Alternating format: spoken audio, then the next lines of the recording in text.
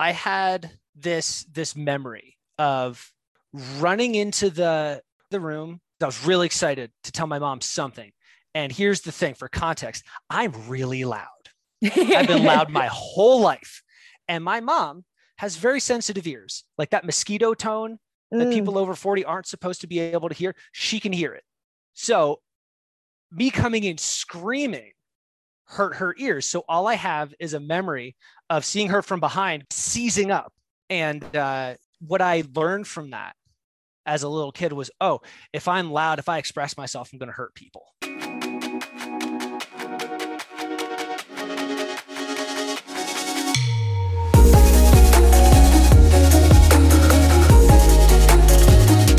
Welcome back to Get Psyched, everyone. I'm your host, Lindsay, and today I'm so excited to sing Be Our Guest, Be Our Guest. And any of you Beauty and the Beast fans out there are going to be super psyched to know that Ben Walker is joining me on the show and was in the Broadway musical Beauty and the Beast for quite a stint of time. He is probably one of the funnest people I have talked to. Theatrics is not just for stage, it is in all the time that he is talking, and it is so fun to sit down and connect with Ben. Today, we dive into Adventure Dad and what that means. He teaches dads how to play. We get in touch with our inner children. We learn that it's okay to not take life so seriously and that fun is the point. Ben is such an incredible human, and I cannot wait for you to hear more about what he has to say on today's show. But before diving in too far, please be sure to leave the show a 5-star rating and review so I can continue to talk to awesome people like Ben every week. Enjoy.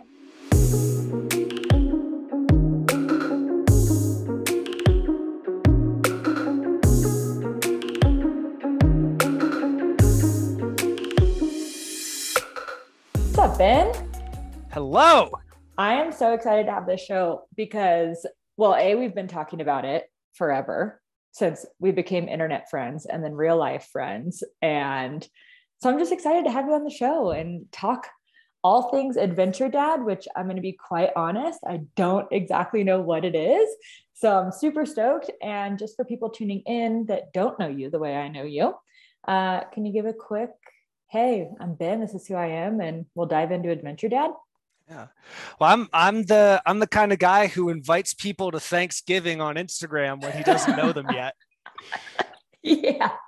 We're going to be in the desert. You should come out. Yeah, come hang out. You seem cool. I like your podcast. Yeah, come hang out. So like, I guess like how I got here was I was a musical theater actor since I was 8 years old, and did that. Like, my whole goal was to be on Broadway. That was always what my goal was. And when I got to the point of working professionally and auditioning for Broadway, I realized this is not the dream anymore. And all that time I was being pulled in this fitness coaching direction. And I took a big jump after a string of really uninspiring shows, and like a come to Jesus moment of, I cannot go back to New York City. There's every fiber of my being is resisting going back to that place. You don't dig the smell of hot street garbage anymore? No. And actually, that's the thing, is I remember once being in somewhere in Pennsylvania, and I pulled up in my car and I got out and I went, it smells like New York City. That's weird. And then I saw there was a pile of garbage right next to my car. Like, stories, whatever. New York City is like the dirtiest, most inconvenient, poisonous place I've ever been. Woof. No offense to those East Coast listeners. All right. Yes. But here's the thing. Some people love it there, and that's perfect. Great. I need to be in the mountains. I need to be where there's green and trees.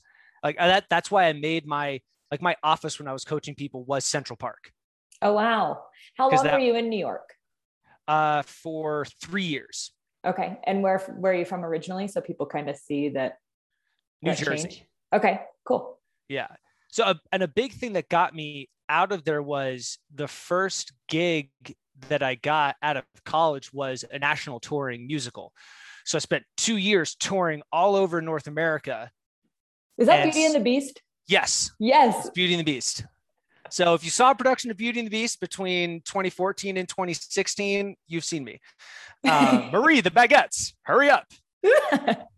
Iconic musical theater line. So I saw all this, like these beautiful parts of the country. And I remember sitting in my hammock in Salt Lake City, watching the sunset behind the mountains going, why the hell am I going back to New York City?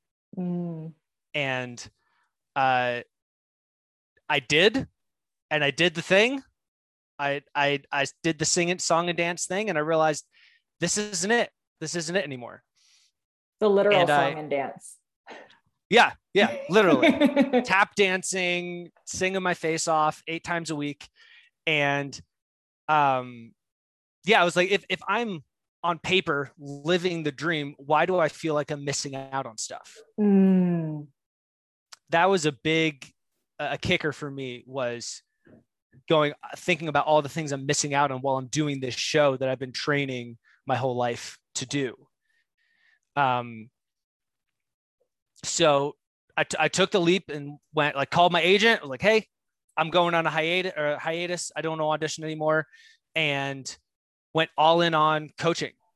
And that opened up so many doors for me, where now I'm living the life that I want, where I'm able to travel, I'm able to live in places that excite me, do what I love, and definitely still perform. Like, I'm still using my degree for sure. It's in a different way. And I get to sing for my friends sometimes. Hell yeah. I think one of my favorite things about coaching is, like, for that hour, right? We've heard the term, like, you get to be the best hour of someone's day. And we've all heard that, but you really do, you perform for an hour or for however long the class is, and either for a private audience or a bigger class. And what kind of carryover have you seen from the song and dance world to coaching? The stage presence is very important. Like, I've been in fitness classes where the coach is like, all right, this is the workout. We're going to do these movements. When we get to this one, don't do this. Okay, cool. Ready? 3, 2, 1, go. And I'm not excited about that at all. No. So I naturally made my classes as entertaining as possible. And it helped that, like, my first coaching gig in New York City, after I stopped acting, was at Mark Fisher Fitness, which is founded by actors. So there was, like, neon everywhere, club lights, dildos on the walls. Our uniform was either a shirt with the Mark Fisher logo or a ridiculous costume. What was your favorite coaching costume? Oh, I found a unicorn suit of armor and a hobby horse. And I rode into class riding my hobby horse with my suit of armor, helmet and everything. And this is the best part. The guy who's coaching class before me, it was his birthday. So the ninjas, that's what we called the clients, ninjas, made him, every time there was a rest in the class, they made him take off an article of clothing. So I come in my night costume thinking I'm being so cool, and I'm getting one up because this guy over here is in his banana hammock taking a picture with all the ninjas for his birthday. But that was, like, I loved that. And, like, it was my job to make sure that people got a good workout, but to make sure they had fun while they were doing it. I think so many people lose that. All of a sudden fitness is this thing that is, supposed to be a stress relief, make us feel good, endorphins, all these things. And then all of a sudden you get either a crummy coach or a crummy mindset around it. And you're like, ugh, I gotta go to the gym. And there's all the, like, the most prevalent fitness motivation is all about work. It's like, discipline equals freedom. Go hard or go home. Pain is weakness leaving the body. Tears are that one. Sweat is your fat crying. And it's all about work. And when you look at, like, the animal kingdom in a large scale, a gorilla doesn't wake up and go, okay, I got to swing through 10 trees today at this intensity, so I can get jacked. No, a gorilla gets up and swings through some trees. Right. And like lions, they wrestle because they're playing. Okay. And So does this, I gotta know, how is this Adventure Dad? oh yes. So the main thing when I was doing leading into this is like leading up to the Adventure Dad program was all these guys were coming up to me in their 30s and 40s. Most of them had kids, and they'd go, Ben, can you teach me how to play? Oh my gosh, I already love this. And that was the thing, is they've got kids and they want to play with their kids, and most of them have some sort of early childhood trauma from their dad not playing with them. So they want to be able to play with their kids, but they don't know how because they're stuck in this provider role. Like, I have to work to provide for my family. I have to be a grown-up. And at some point, being a grown-up came to mean you had to leave the kid stuff behind, whatever the kid stuff is. And that leads to a really boring life. And that's why you get guys they have their midlife crisis and they buy a sports car because like, shit, my life's halfway over and I'm not having any fun. Right. Got to go back to my Hot Wheels days. Yeah. But now as an adult. And we all, and like, people roll their eyes at it. But that's a symptom of the problem of people not having enough fun. So, and that came up too when I was doing market research for the program is, what throws you off track with your workouts? Oh, when they're boring.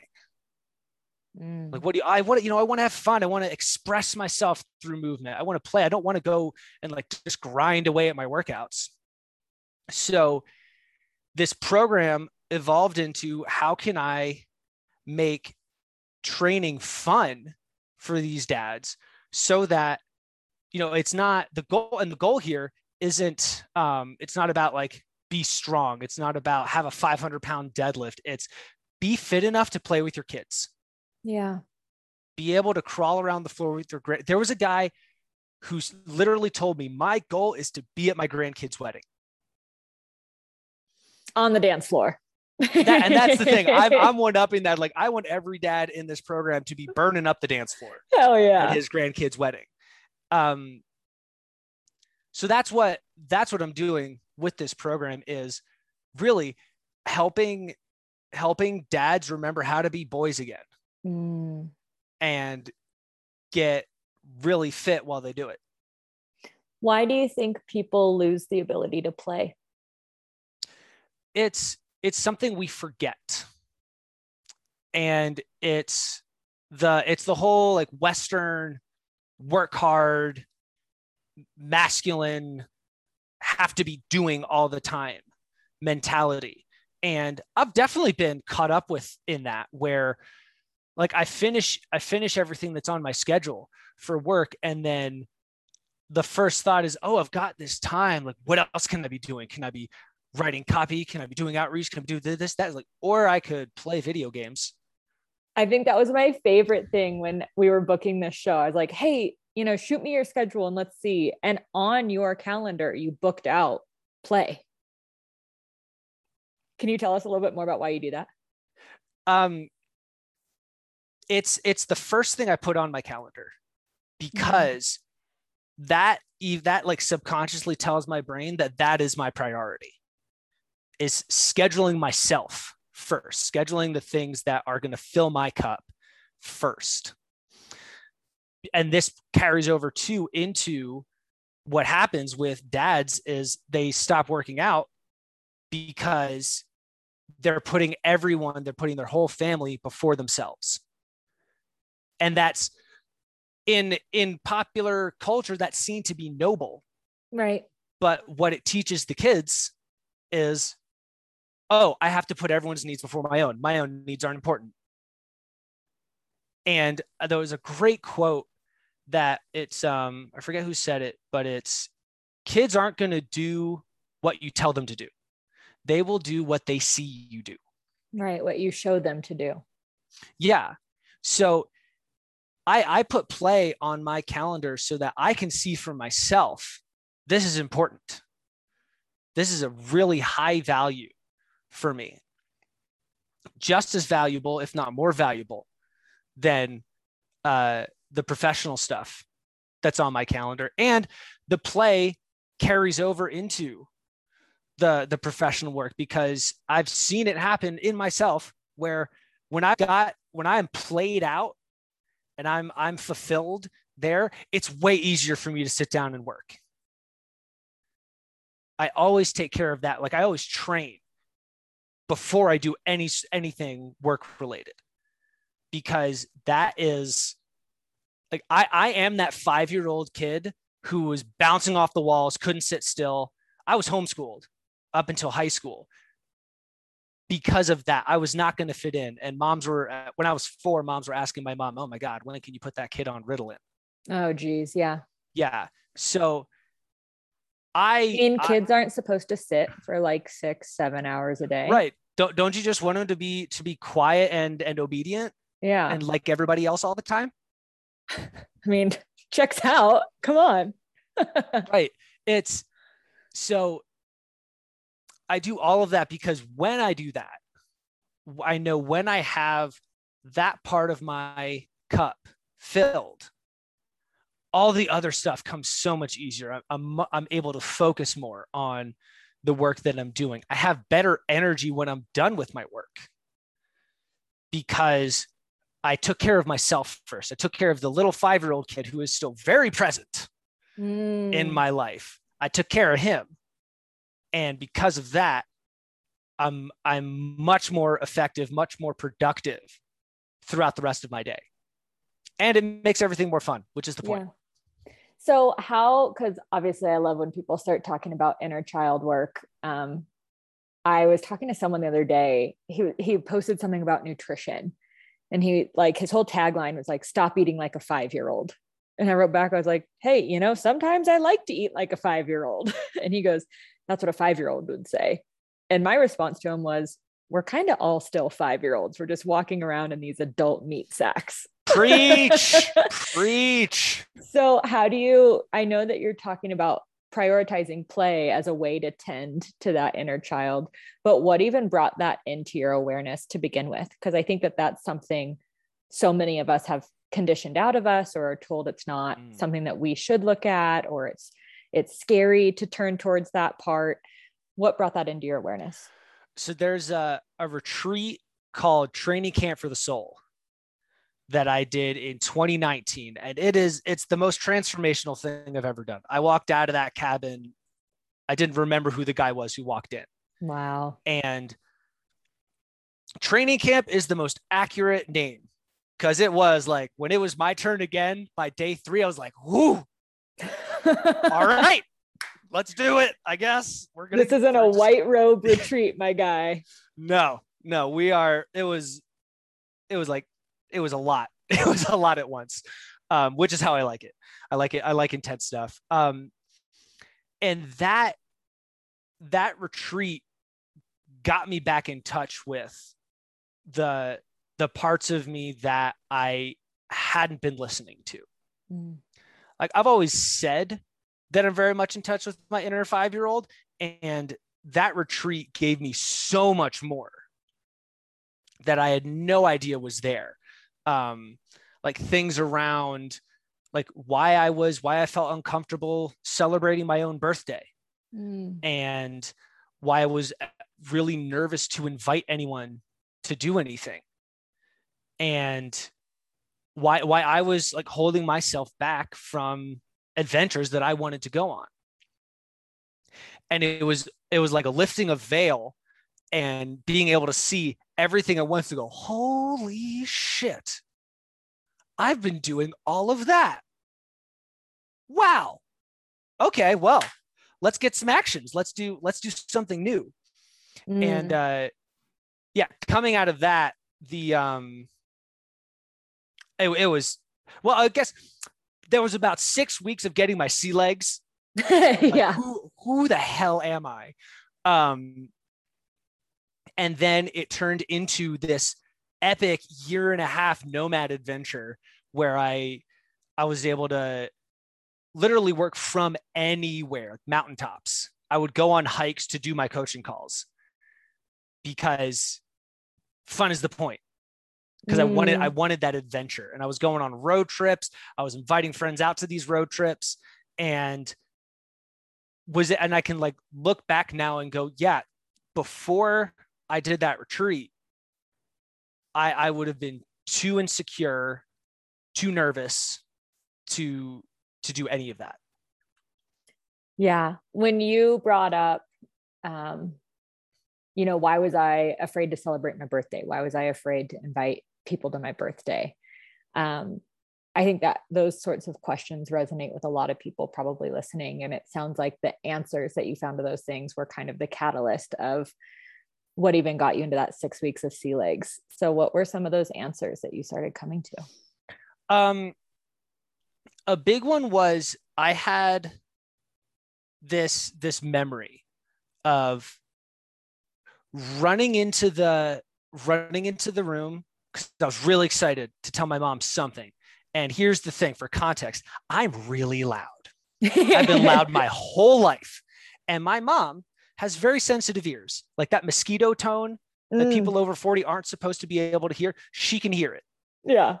So me coming in screaming hurt her ears. So all I have is a memory of seeing her from behind going,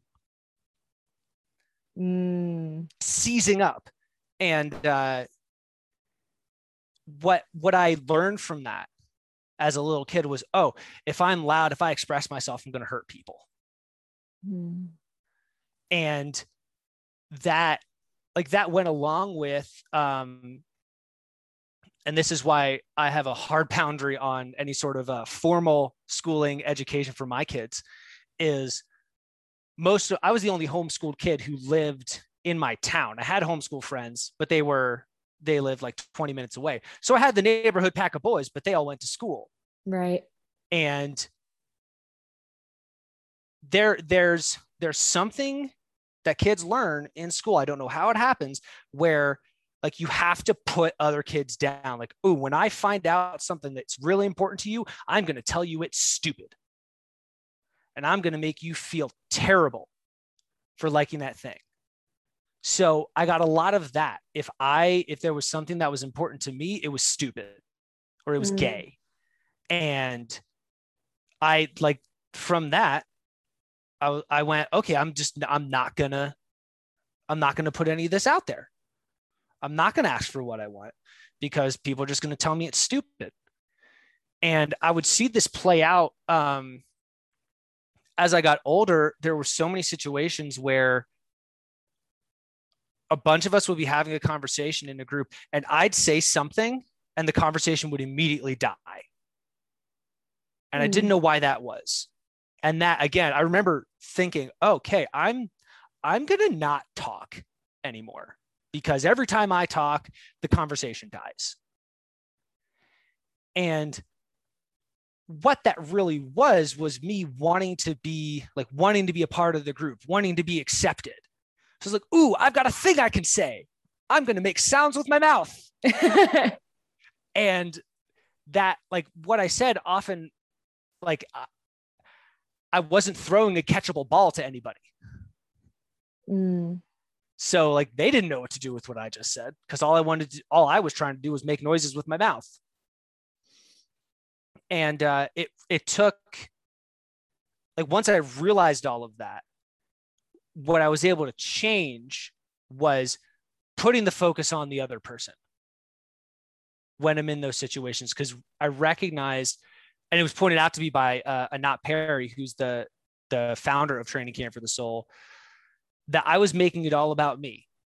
I wanted to make sounds with my mouth. I wanted it to be my turn. And when that happened, I would just like hijack the conversation instead of putting the focus on the other person. And when I did that, a natural flow would occur where there's a game I love to play called the curiosity game, where you're only allowed to ask questions. And my favorite thing is to ninja it on people and see how long I can go. Or I like to try and find the thing that they're really excited about that's going to get them going on a 10-minute tangent. That's like every podcast host's dream too. Yeah. But I love doing podcasts because when I'm hosting, that's what I'm doing. Is like, let's find what you are really passionate about. And when I did that, people eventually reciprocated. And they would start asking me questions. And then there'd be a flow back and forth. But until I realized that this whole thing was coming from this lack of acceptance from my peers when I was little, and this illogical memory of hurting my mom when I was really loud. Without clearing that, like, I wasn't able to express myself because I was either going to hurt myself or get told I was stupid. I was going to hurt someone else or get told I was stupid. How interesting then that you would go on to perform with literally your voice. I remember writing that down, that like I've spent my whole life people saying, Ben, be quiet. Ben, shut up. Ben, you're being too loud. Because it was people all over the place would be telling me that. And theater was the place where I had to be that loud. Like there is no, people talk about marking, which is when you go into a show and you don't really kick your leg as high, or you don't really go for that last note. I never did that. Because in my mind, if I didn't give 100%, then I wasn't doing my job. And it also wasn't fun. It's not fun to go half-ass it on the stage. I want to be like exhausted at the end. Like when I was on Beauty and the Beast, one of my roles in the show was I understudied the Beast. So if he got sick, I would go on, and I got to do that like 15, 17 times. And that was my shit. Because the Beast is running around like a bat out of hell the whole show. And I loved it. And that was like, theater was the place where I had to be 100%. And I was praised for it. Right. That was the thing, is here's the place where I can be big, loud Ben. And I get recognition for it. So that was a big thing for me in theater, was always being 100% with that. Yeah. I'm curious how, because it's performative, right? Like, yes, you get to be Ben. Yes, you get to be the Beast. You get to capitalize on all of these things that are so your strengths and had been told subconsciously or consciously that they were weaknesses or needed to be changed in some way. Did it feel like an authentic expression of self, or did it feel performative? It was authentic because, and I love this, it's called a play for a reason. And we're bringing it back, y'all. That's the thing. It's called a play. Like I was like, especially when I went on for the Beast, I was 100% play. And even when I was in the ensemble, there are so many things, so many aspects of the different characters that I played that no one in the audience knew. Like, they had no idea that when I was a butter knife, my name was Horace. And I was a butter knife because I wasn't the sharpest knife, you know. I wasn't the sharpest guy. I just washed the dishes. So when the enchantment happened, I was a butter knife instead of a sharp steak knife. No one knew that. But the whole time, I'm singing Be Our Guest, and I'm doing my kicks in the back of my head, like, yeah, I'm Horace and I like to dance. I was having so much fun doing all of that. Or like I was the baker, and we had the baker's wife, and she would be yelling at me about something. And then one night we were about to go on stage, and she says, our son Wyatt just came out. What do we do? So our argument was, how do we handle our son Wyatt, who just told us he's gay?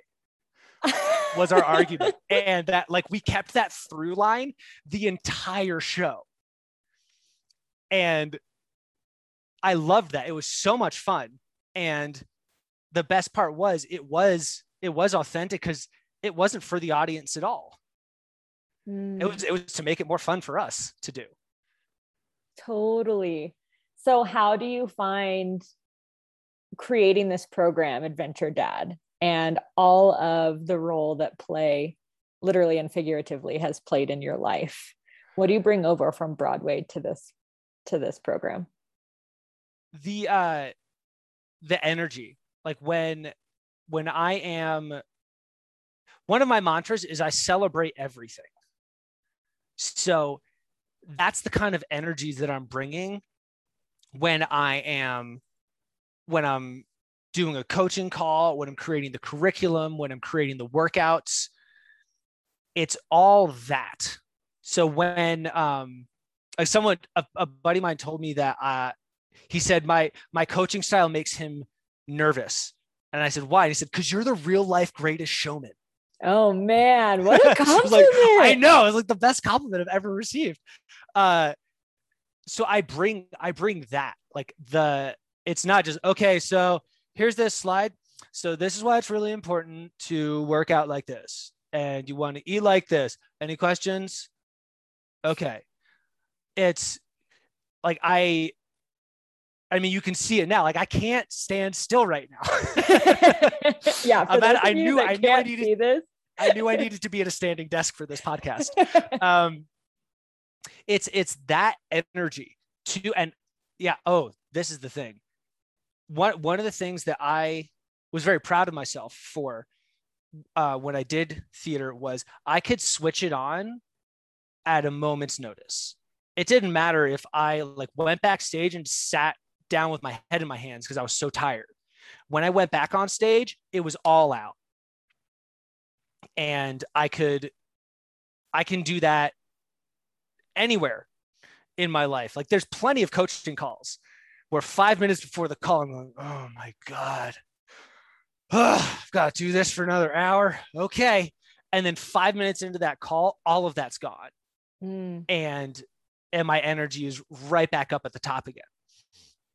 So that's what I bring to the program, is like that constant reminder of like, hey, we're here to have fun. Remember, guys? So I'm going to be really fun this whole time because I'm having fun. Right. Talking to you guys about fun. It's that modeling that we were talking about before. Like, don't tell me, show me. And that's going to go so much further. Maybe that's just because how I learn in general, but it really does. It resonates with your clients, with your audience, with whoever you're talking to, if you are just as engaged in what you're sharing as you're trying to get them to be. Yeah, because other people can tell. Like, even my dog, if I'm playing tug of war with him and I'm not fully in it, he'll let go and he'll look at me because he knows I'm not really in it. But if I go all in and I'm like on the ground with him and I'm wrestling him and pulling the thing, and then I throw it and he comes back and I try to tackle him like a linebacker, he tells me when he's done. He'll just stop and lay down. It's like, cool. So I act like I went all in with this and you got complete, and now I can go do my thing and you're not going to bother me. Great. Yeah, we're good. Yeah. You got your needs met. Cool. I'm going to go meet mine now. We good? Great. Have you ever ran into, because you have the ability to turn it on, because at your core, you're a performer, because it is one of your biggest strengths in life, have you ever seen that become shadowy? And a side of that is like, do people ever call you for inauthenticity or not being genuine? I've noticed it in myself for sure. I don't know that. I mean, here's the thing. I'm a really good actor. So, yeah, you guys, I have a BFA. So Ben really didn't want to be on this show, but he is selling. Yeah. This is the worst hour of my life. Jeez. I've definitely noticed it in myself where, like, there's a silence and my impulse is to fill it. Mm. That's mostly when I notice it. Um, and I'll see it too. Like if I'm telling a story, I'll like if I hijack a conversation to tell a story and giving all like the minute details. It was a Wednesday, and I think now maybe it was a Tuesday, and it rained the day before. Like that, trying like creating a stage and then putting myself on it. Yeah. And actually, yeah, I've had buddies who, and this is funny because it's been in a conversation of us talking to each other about what triggers each other about us. Ah. And that's what they've said, is that like they get triggered when I like so effortlessly take center stage. And then I get triggered in a similar way when like they would be talking and it's like I'm getting just overwhelmed with all the information that you're giving, and I'm not really a part of this conversation. You're just saying shit to me. Mm. Essentially, what I remember this conversation where we figured it out that we're both little kids going, "Hey, do you want to play with my cool toy?" And then it was like, "Well, what about my toy? I want to play with my toy." Well, can we? So it's like navigating, how do we both play with our toys Yeah. together? Yeah. So how are you learning to sit in the silence? Breathing. Okay, tell me more. That's the breath is a switch on and off for your body. And like when I notice that silence, I notice what part of me is uncomfortable with this silence. What part? It's mostly me trying to take responsibility for keeping a conversation going. And when I notice that discomfort, it is how would I describe it? It's like an antsiness. Because the other side of it is, like those, it happens a lot in like high school drama movies where someone has like a put their foot in their mouth moment, and it's cringy. Oh, like Sex Education. Have you seen that show? Yep. Oh my God, it's so good, but it's so painful for me to watch. There's so many of those moments, because that's my worst fear. Is that. So when I catch myself, I catch that antsiness of like, I need to say something to fill this out. So I breathe. And I just go, okay, can I sit in this silence? Like, what's the worst thing that'll actually happen? Oh, we'll sit in this silence for a while. Mm. And I remember I've had that a conversation with my partner about that, where like I told her that that's something that I do, and she's like, "Oh yeah, I'm fine with silence. Like that's okay. We don't have to talk sometimes." And that's been really liberating. Yeah. To be able to sit and like, oh, I don't have to say anything right now. It doesn't have to be me that keeps the conversation going or make sure the night's fun. Like someone else can do that if they want to. Right. Right. One of my favorite questions in moments like that, when we're taking responsibility for things that aren't really ours, is like, man, what's it like to be so important? What's it like? Because you're taking on a lot right now. Tell me, share with me. So outside of the liberation, and I heard you say one of my biggest fears is like that, saying the awkward thing or like putting my foot in my mouth. What are you learning from sitting in the silence? That's a really good question.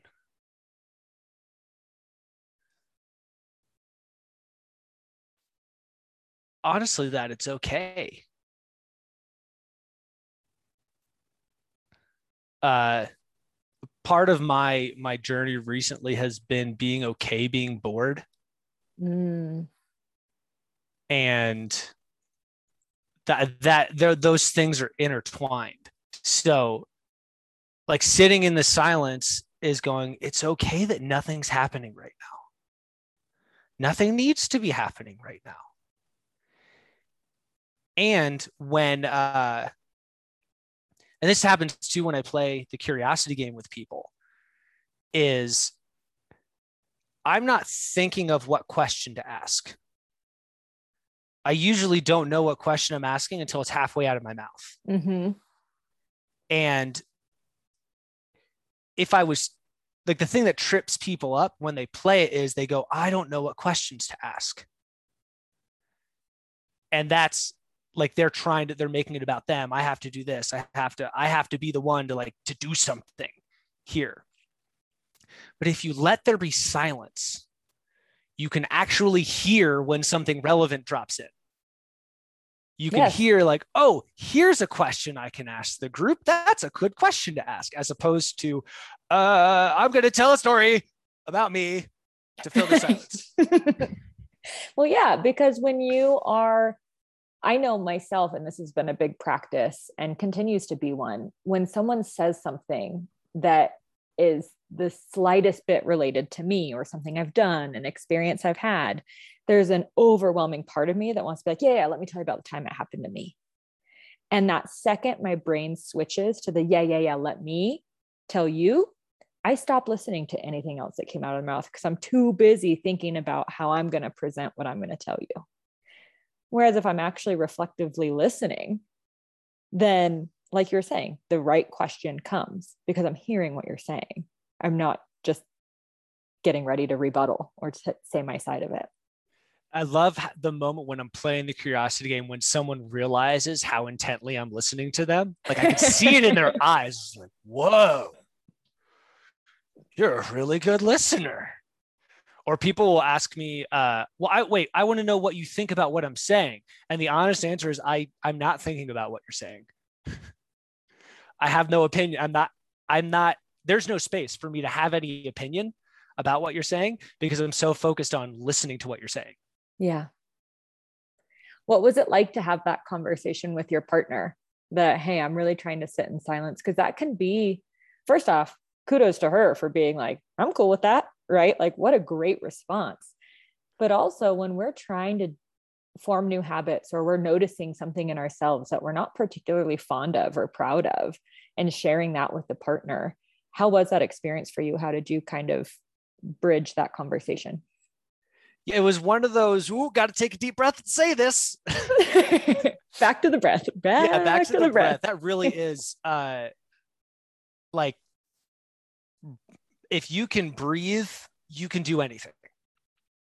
I've found that in rock climbing. I've found that in partnership. I've found that in coaching.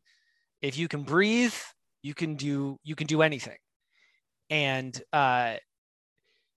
there was the uncomfortableness of, because it was still, we were new in this relationship at that point. So it was like, oh no, I'm going to tell her one of my things. So I took a deep breath and I said it. And what I was telling myself was like, she gets it. She's going to receive this. Because that's what's been really cool as I've grown, is I've called in partners who are at a similar stage of growth, which recognizing that, I've been able to go, okay, I know I've got like everything in my body is telling me not to say this, but on paper, I know I can. So I'm going to say it and let's see what happens.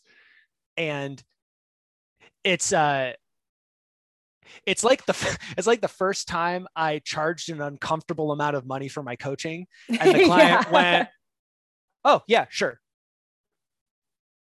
It was like, it was that. You're like, wait, really? Yeah. Oh, cool. Well, yeah, great. Here, give me your credit card. You're like, he fell for it. Yeah. Yeah. It's all my own story of like, how big of a deal is this? And I've had so many moments with her and in business where I'm going to say that thing, and the result that I am most scared of doesn't happen. And in fact, the opposite happens, where it's totally received, or I get a yes immediately with no objections. And it's a process of like stacking the evidence, like, okay, there's that feeling again, but what has happened every other time? that I've Right. done this. Here we go. Totally. Oh my gosh. There are so many nuggets in this whole conversation that I think people, even if they apply one, like breathe, sit in silence, break out as the butter knife if you need to, right? Like all of these things can make such a huge difference. If you pick one, sit with it, master it, move on to the next. Ben, I so appreciate everything that you brought to this conversation. And just because I want to give you the floor, I want to continue to give you the spotlight. What is like one Beauty and the Beast number or quote or song you want to send us off with? Oh my goodness.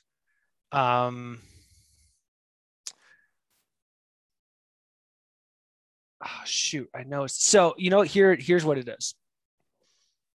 Beauty and the Beast is a show about seeing past someone's thorny exterior to find the person that's actually there. It's not like people say it's a show about Stockholm syndrome or bestiality. Yeah, it's not, because the bell goes back because the Beast actually goes and risks his life to save her.